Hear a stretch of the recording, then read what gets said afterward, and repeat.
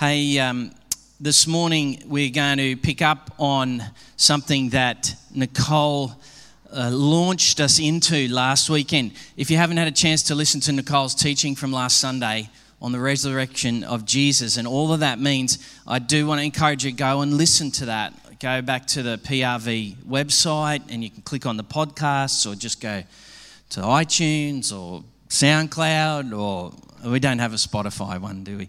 No, but there's plenty to pick from is what I'm saying. And so lots of on-ramps for you to be able to access that. So just go back and have a listen to that because A, she did some great teaching and had some wonderful revelation in the midst of all of that. But B, if we had an ear to hear, I think there was an invitation in it from God that was kind of over and above what was actually happening in front of our eyes as Nicole was teaching. I think there was an invitation from God. And I'm going to lean into that a little bit because Nicole and I, we've been praying into that this last week. She touched on this idea and this theme of new beginnings in the risen Christ.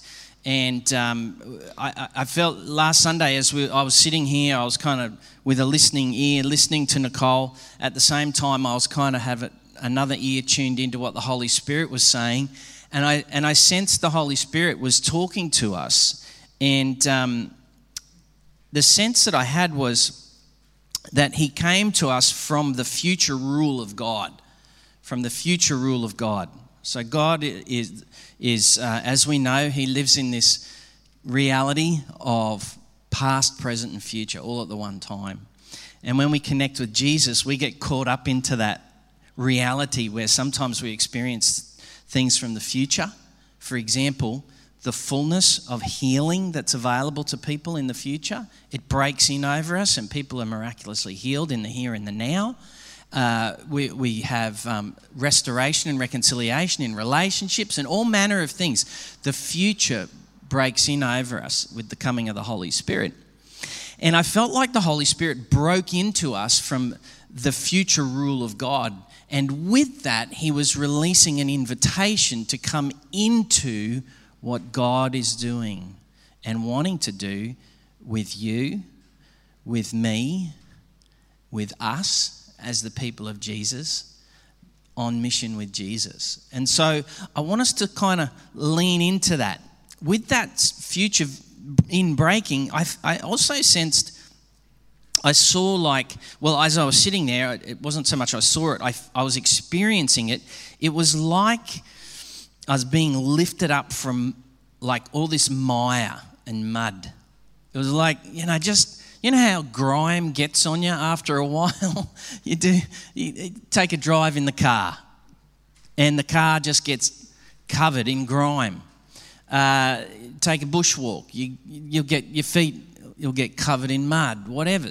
I just felt like there was all this mire and it was like the Holy Spirit was generously lifting. It was like he was lifting and it was almost like I could feel the tension between being lifted and the weightiness of the mire.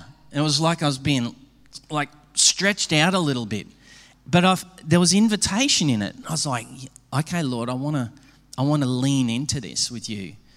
Because I think you want to lift people into what you have won for them in Jesus. And so with that came a sense of like, oh, this is doing something in me internally. It was like my heart was starting to spike a little bit. And mentally, my mind was starting to get a little bit like dreamy in regards to what that might lead to, where that might go. And so I was like, I just welcomed it. I was like, yes, Lord, I welcome it. If this is a new beginning thing that your Spirit is doing, not just in me, but for us, then let it come, Lord. Begin just lifting everyone up out of the mire, out of all of the grime, all of the stuff that's just gathered over us, even over our community, over our country, just all of the pressures and the realities of trying to do the whole journey with dealing with this pandemic. It's like there's so much mud and fatigue and mire on people. And it was like the Holy Spirit came last Sunday and began to lift. And so I have this sense, as we've been praying this week, as Nick and I have been praying this week, there is new beginnings, and new beginnings feel like that stretching experience where you're not quite out of the mud, but you can feel the hope of the future calling you forward.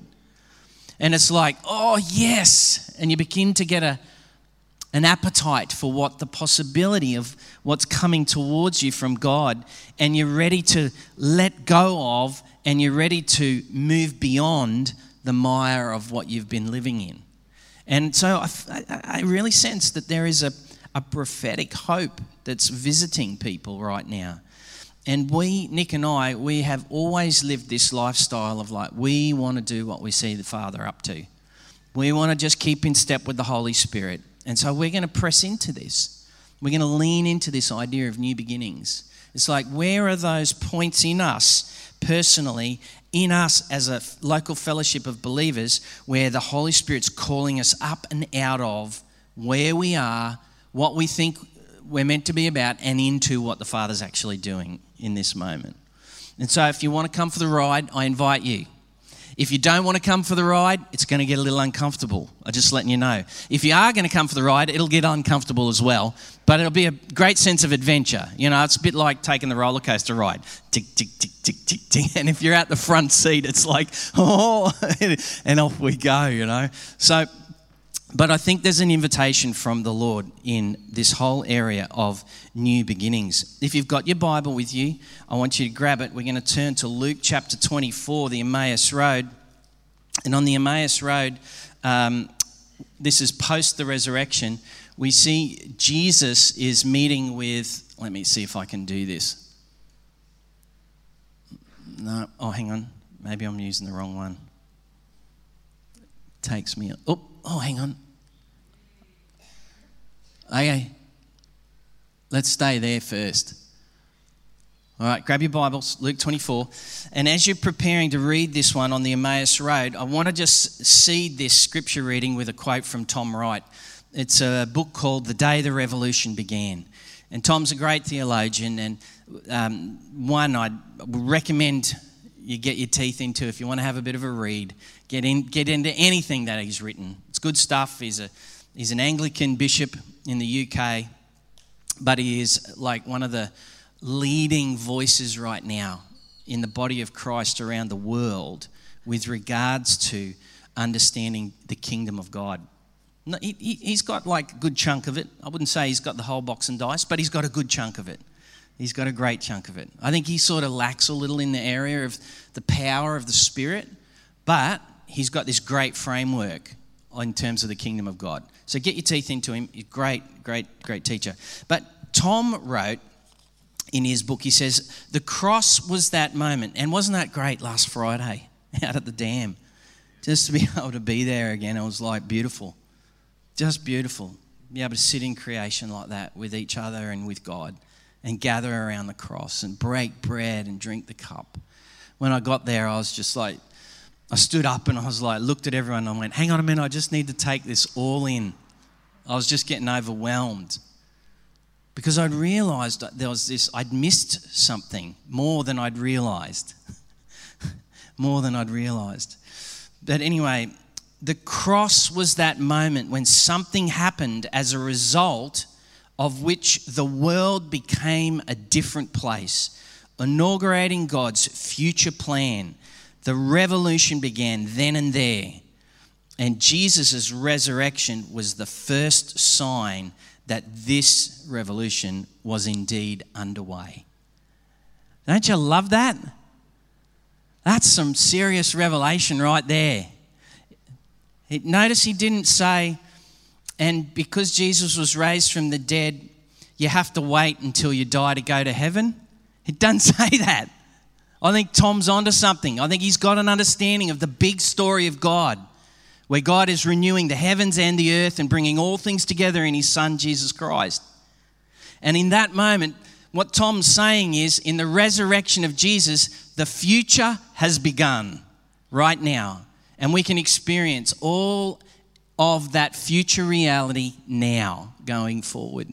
This is why we pray with faith to see the sick healed. This is why we feed the poor. This is why we believe God resources our life with his generosity. This is the way of the kingdom. But the cross and the resurrection is meant to make a difference. Like now, like right now, in your life and mine, in the life of our country, in the life of the world, in the life of creation itself. The death and resurrection of Jesus is meant to make a difference right now. You're not living for then and sundry. You're getting the access to the then and sundry right now. We're meant to be a people, and I love that song we sang this morning, and you've won my heart. Who's won your heart? Who's won your heart? That's the question. That's the big question. Who's won your heart?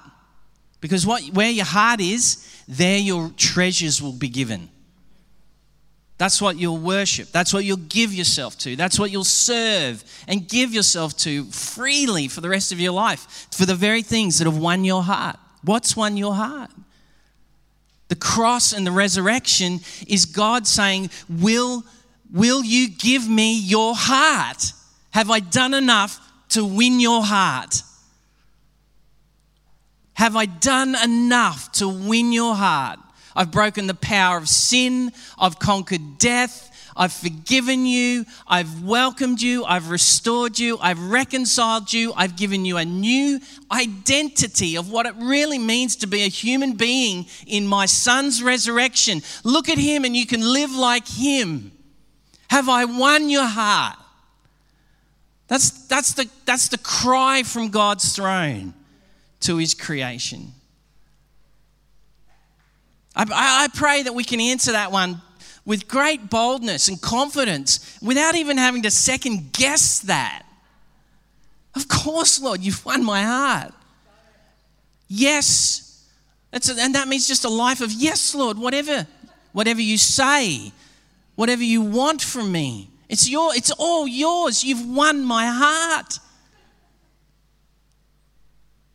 You know, we're supposed to see that in marriages. Marriage is meant to be this mysterious union between a man and a woman that reflects the Godhead.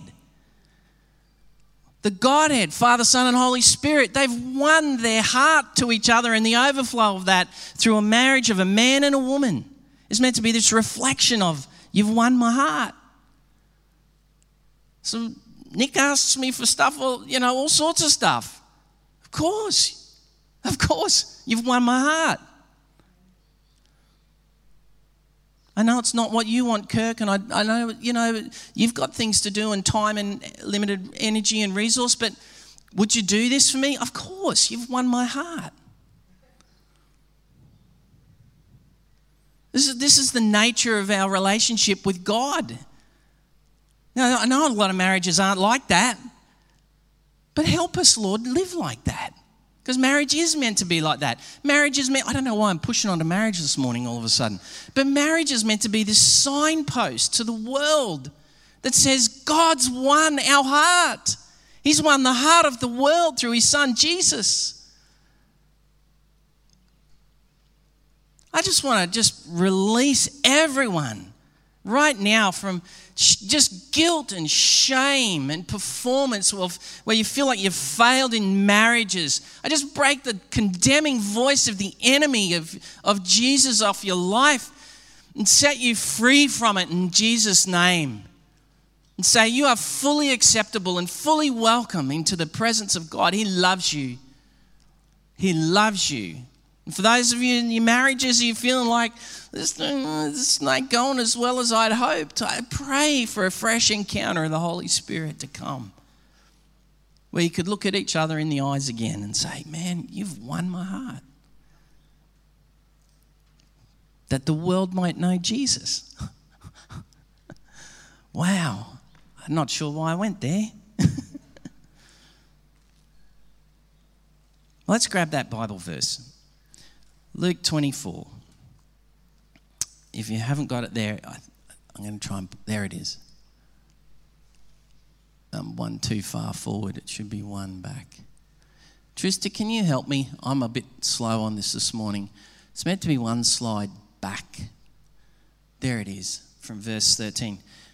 So, verse 13, this is two of Jesus' disciples on the road to Emmaus. It's about an 11k walk from where they were to going to Emmaus. Now, that same day, two of them were going to a village called Emmaus, about 7 miles from Jerusalem. They were talking with each other about everything that had happened, and they talked and discussed these things with each other. Jesus himself came up walked along with them, but they were kept from recognizing him. And he asked them, "What are you discussing together as you walk along?" They stood still, their faces downcast. And one of them, named Cleopas, he asked him, "Are you the only one visiting Jerusalem who doesn't know the things that have been happening here in these days?" "What things?" Jesus asked. "About Jesus of Nazareth," they replied. "He was a prophet, powerful in word and deed before God, and all of the people and the chief priests and our rulers handed him over to be sentenced to death, and they crucified him. But we had hoped that he was the one who was going to redeem Israel. And what is more, it's the third day since all this took place, and in addition to that, some of our women amazed us. They went to the tomb early this morning, but they didn't find his body. They came and they told us that they'd seen a vision of angels who'd said he was alive. And some of our companions went to the tomb and found it just as the women had said, but they did not see Jesus." And Jesus said to them, "How foolish you are and slow to believe all that the prophets had spoken. Did not the Messiah have to suffer these things and then enter his glory?" And beginning with Moses and all the prophets, he explained to them what was said in all the scriptures concerning himself. As they approached the village to which they were going, Jesus continued on as if he were going farther. But they urged him strongly, "Stay with us, for it's nearly evening. The day's almost over." So he went in and stayed with them. And when he was at the table with them, he took bread and gave thanks and broke it and began to give it to them. And then their eyes were opened and they recognized him, and he disappeared from their sight. They asked each other, "Were not our hearts burning within us while he talked with us on the road and he opened the scriptures to us?" They got up and returned at once to Jerusalem. There they found the 11 and those assembled together, and saying, "It is true, the Lord has risen and has appeared to Simon." Then the two told what happened on the way and how Jesus was recognized by them when he broke the bread. This morning, if I can go to the next slide, thanks Trista. This morning, let's go through to the one where it says hope at the top of it. Next one, mate. Our pewter's a bit slow, isn't it? There we go. I just want to talk about, we like to live at one end of the spectrum or the other, don't we? We either like to live in the place of hope dashed, because it's clearly defined, or we like to live in the other end of the continuum of hope fully realised and revealed, because that's nice and neat too, to live in that space. But in this story, in this account, we see these two disciples of Jesus. They're living in both ends of hope delayed and hope revealed, and the tension of that all at the one time. And kingdom people, Jesus people, this is the way of the kingdom. Now, right now, we are a people who learn to live with the challenge of hope delayed and hope revealed all on the same day and all in the same circumstance. We are a people who are learning to become comfortable in that tension. Over the last sort of 14 months, if we just closed our eyes and thought about maybe a list of the things that for you over the last 14 months you had hoped would happen but haven't. The things that prior to, the whole COVID thing hitting the world, you had this plan in place. Oh yeah, this year's going to be this, and we're going to do that, and we're going to come on and do this, but then all of a sudden it was just rudely interrupted, and you've had to live in this place of, I had to let it go. I'd hoped that would happen, but it hasn't. Take a bit of a list of those things, those dreams you've had to let go. And in the midst of all of that, we've been discovering about ourselves what we've really been hanging on to. Those two disciples on the road to Emmaus, you see, they understand that dynamic. They said, we had hoped. We had hoped. In other words, they had given away their hope. We had hoped he would be the one. We had hoped. It's past tense. They're now living in a place of hope dashed. They were living as people with delayed hope. They were living with a profound sense of hope that was broken and dashed, that it left them in an emotional state of, I believe, a depression that so veiled them they could not see the very presence of the living Christ right next to them. I believe that was not just a spiritual dynamic they were dealing with, but that was a physiological reality of their depression. We had hoped. You see, when you live without hope, it's hard to picture the future. It's even hard to get up and do today without hope. That's what these guys are living with. I think they get what we're walking through. They were dealing with a depression and an inability in that depression to hold true to their worldview that God was writing a good big story and they were safe in it, even as God was working it out and they couldn't understand it. They had hoped. It's hard sometimes when our hopes and plans and dreams don't pan out the way we think that they should or would. But in the midst of this, are we holding on to the dreams or are we holding on to Jesus?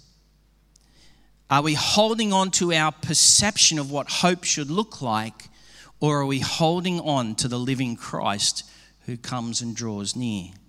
You know, when Nick and I, we were in our journey to having three, amazing children who are now nearly all grown up and on their way in life, we had a hope in our heart that we would have kids. From the moment we met, we were like, yeah, we're going to have kids. We had a bit of a, to and fro over how many, but, eventually we landed on the same page. And as we began that journey, we prayed for kids. We prepared for kids. We asked for kids. We saw all these people around us having kids, and yet we weren't. And the very floor that you're sitting on, we sowed liters of tears into this ground here, asking for children.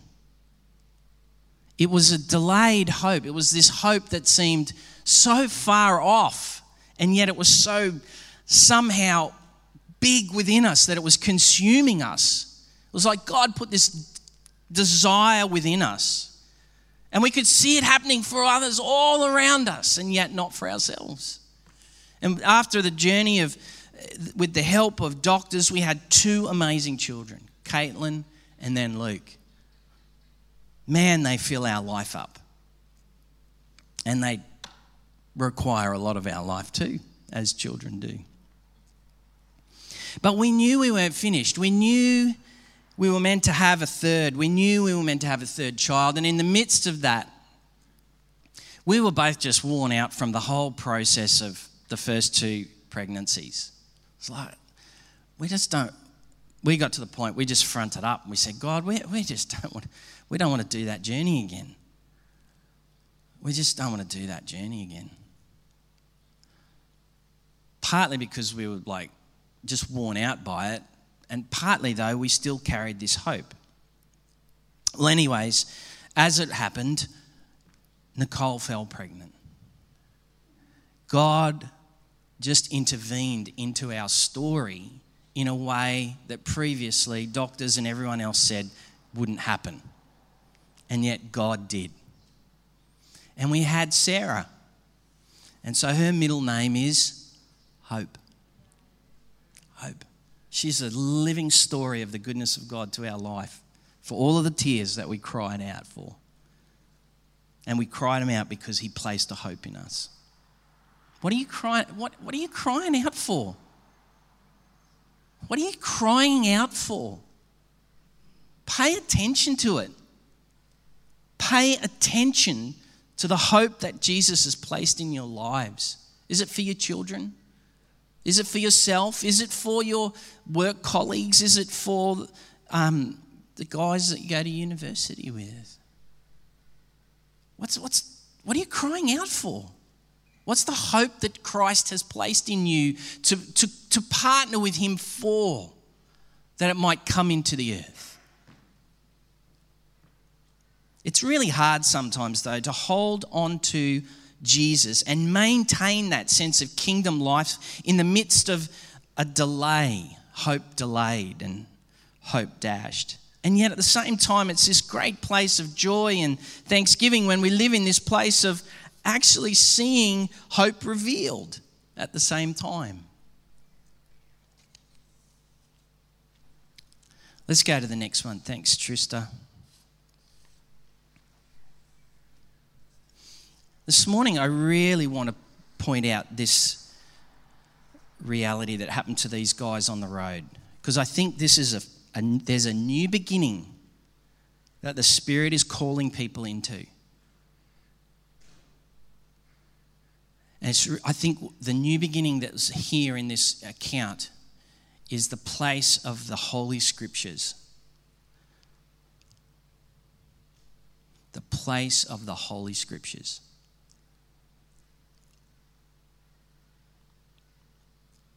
I think it's on the rise. I'm not saying it's in place of Jesus. That's not what we're about. But it helps us know Jesus and know the ways of Jesus. And it empowers us to do what Jesus does.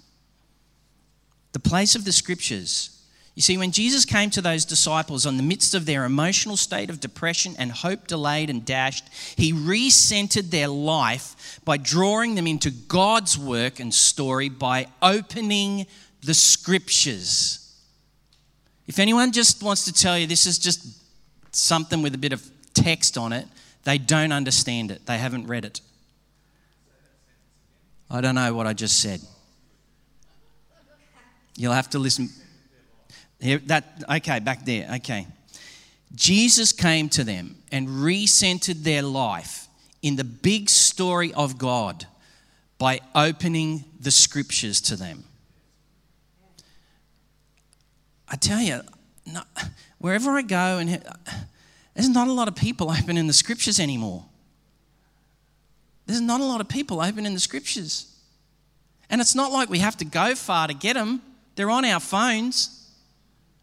There's so many apps, tools, tips, hints, road entry points. It is prolific, the access that we have to the Scriptures now. But there's not a lot of people reading them. I think the Holy Spirit in this season is about to launch an appetite for the opening of the Bible again in people's daily living. Like daily living. Meeting with God as we open the Bible. Don't let the enemy guilt you either in this, as you're hearing this. Don't let the enemy beat up on you. Just tell him to pipe down and go away. It's an invitation from God saying, hey, have I won your heart? Have I won your heart? The opening of the Scriptures. This is a new season of new beginnings through the risen Jesus, and as he draws near on your journey and ours, he will recenter your life and our life into what he is doing as we open the Scriptures with him and with each other. There is a season of discipleship at hand, and with many new beginnings that are being birthed in each and every one of you. And it will not surprise me if all of a sudden you find yourself wanting to read more of the Bible, because that's what happens when the risen Christ comes alongside. Let's jump on to the next one. Thanks, Trista. There's just a couple of things here I want to point out. Notice that Jesus comes alongside them. And notice how even their own depression, their own hope dashed and delayed, their own inability to even recognize God was not enough to stop Jesus reaching them. It doesn't matter how big our pain is, or our sense of hopelessness, or our sense of frustration. None of that is big enough to stop Jesus coming alongside and reaching us. He loves us. That's why he rose from the dead. He loves us. He wants us to enter into the joy of a relationship with the Father. Jesus is drawing alongside. Intimacy takes place when he does this. You see, he walks with us. He comes to us in our daily context. He draws close once again. He looks beyond our self-identification. He looks beyond that. He looks beyond he just launches through that and says, here I am. I love you. We need a new awareness that the Holy Spirit is bringing, that Jesus is drawing alongside us, even in dashed hopes, even in delayed frustrations, even in mental confusion, emotional fatigue, and all that is associated with all of that. None of it's a barrier to him walking with us. None of it. We also need to let Jesus place us in his story. Revelation. Oh, that's right. You tell me who I am. You tell me what the big story of God is. You author my faith. You've caught my heart. You, Jesus. He gets to center our life again in the big story of God. There's revelation in this season as we open the scriptures. It's like just yesterday, Nicole, I'm working away making a sandwich, I think, at lunchtime, and Nicole's like lying on the couch. She says, I'm just about through Leviticus. And then she reads out this stuff to me all about, the role of the priests and what was acceptable as a priest to be able to make the offerings before God. And we had a bit of a giggle and a laugh about it because it's quite detailed if you want to go and have a look. But anyways, she's like, I didn't know, this about God. And it just opened up this whole conversation of engagement with God and with each other. It was amazing. I was making lunch and she was reading the Bible. Just opened up this revelation moment. There was intimacy with God, there was revelation, and there was a sense of being found as well. That's us in the story. We see ourselves there. We find ourselves there in the story of God. And I think one of the other things is, in this season, the Holy Spirit who empowers our faith and who is the power that helped rise Christ from the dead, the Holy Spirit, the power of God. As he comes to us, he will empower us to partner with the worldview of Jesus once again and walk in it with authority as people who are coming alive to God because we've placed our hope in a person and we're living in his story and we're walking out his life purpose for us. And we do it with hearts. You'll notice the one thing that these guys said after Jesus had lunch with them or dinner with them, and then Jesus was gone, and they said, the first thing they said, weren't our hearts burning within us? See, one of the first signs of new beginnings, of a work of the Spirit, is the heart. It begins to feel the fiery presence of God. It begins to become soft again to the presence of the Holy Spirit, to the presence of God. It begins to beat again. You begin to feel the the pulse of the heart in your neck. It becomes alive again. It starts to come alive. This is the signs that Jesus is drawing near to you in this season. The heart starts to come alive again. Some of you are sitting here this morning and going, your hearts are coming alive again to Jesus. How do I get to enter into this reality? Well, do you want to go to the next one for me, Trista? How do we enter this one? Well, I'm just going to lean on the words of Jesus. Jesus said in John 3 when he was talking to someone else who was asking about how do I get in on this? He says, you've got to be born again. You've got to be born again. If you want to see this kingdom, if you want to live this life, you've got to be born again. Your heart needs to be born again. Your heart needs to come alive to God. You need to come alive.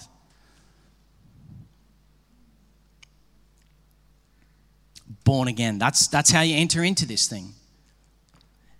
Were not our hearts on fire when he opened the scriptures to us on the road? There's marriages in this room that need a new beginning. There's people caught in this room with mental health fatigue and exhaustion and physiological damage that need a new beginning. Jesus is drawing near. I'm going after this with Jesus. I am sick and tired of people being mentally sick and tired. That is not from our God. It is part of the battle, but it is a spiritual one. And anyone that says you just need to lump it and just think, oh, we'll leave it to the sovereignty of God, does not understand Jesus Christ and what he has authorized us as his disciples to do. Do the works of Christ. Deliver the sick. Set them free. There are people here in this room whose hope has been centered on other things. And Jesus is asking today, will you let me be the center? There are people in this room with cycles of brokenness, of unhealthy, sinful, broken choices that you know are doing damage. You know it. And yet you still partner with it. And God says, will you let my love be in that place? Have I won your heart? It is time to fess that stuff up, cough it out, and let it go. And leave it there. Don't pick it up again. There's people here, both within the reach of my voice in this room and those that are going to listen back to this podcast, who've given up on the church. Jesus is drawing alongside you too. Because Jesus is building a revolution people in the earth, the community of the Holy Spirit, anointed by the living, risen God, Jesus Christ, to do his bidding, to do his work till he returns. And they gather in groups and they gather in communities where they prefer each other and they serve as a signpost to the world and a provocation to the kingdom of darkness that says, you are not king, our Jesus is. And we live according to his rule and reign. We live in his authority and power. And we do what he says for us to do. And it doesn't have to be culturally acceptable, and it doesn't have to be everyone has to love us for it. No, no, no. We're not drawing our love from the world. We're drawing it from Jesus, who loves the world. We don't hate the world. We love the world. And so we partner with Jesus to live a better story that provokes the enemy and points to the world that says, here is the way to live life. And we don't do it with perfection. We do it with the grace of God. Honestly and beautifully before each other and with the hope of our God. Jesus is drawing near. Don't give up on the church. Do not give up on the body of Christ. Pray for her. Because you belong to her the day you connected up with Jesus. And lastly, there's people in this room who've given up on their children, who've given up on their grandchildren, they've given up on their colleagues, their neighbours. You have given up on them ever coming to Christ. Let that go today. Let your heart come alive to the good news that Jesus is risen from the dead. And we all get to enter into the power of that good news. We all get to live that life. Your children are not lost forever. Continue to provoke them with your love. Call them to Jesus. Pray with them. Pray for them. Your grandchildren, your work colleagues, those stubborn ones next door that just go, yeah, you do the church thing, the religion thing, not for me. Pray for them. Keep inviting them to Jesus. Keep looking to their needs and how you can serve their needs. Don't give up on them either. Well, don't give up on Jesus, who hasn't given up on meeting them and drawing alongside them. Just look for what the Father's doing and join in.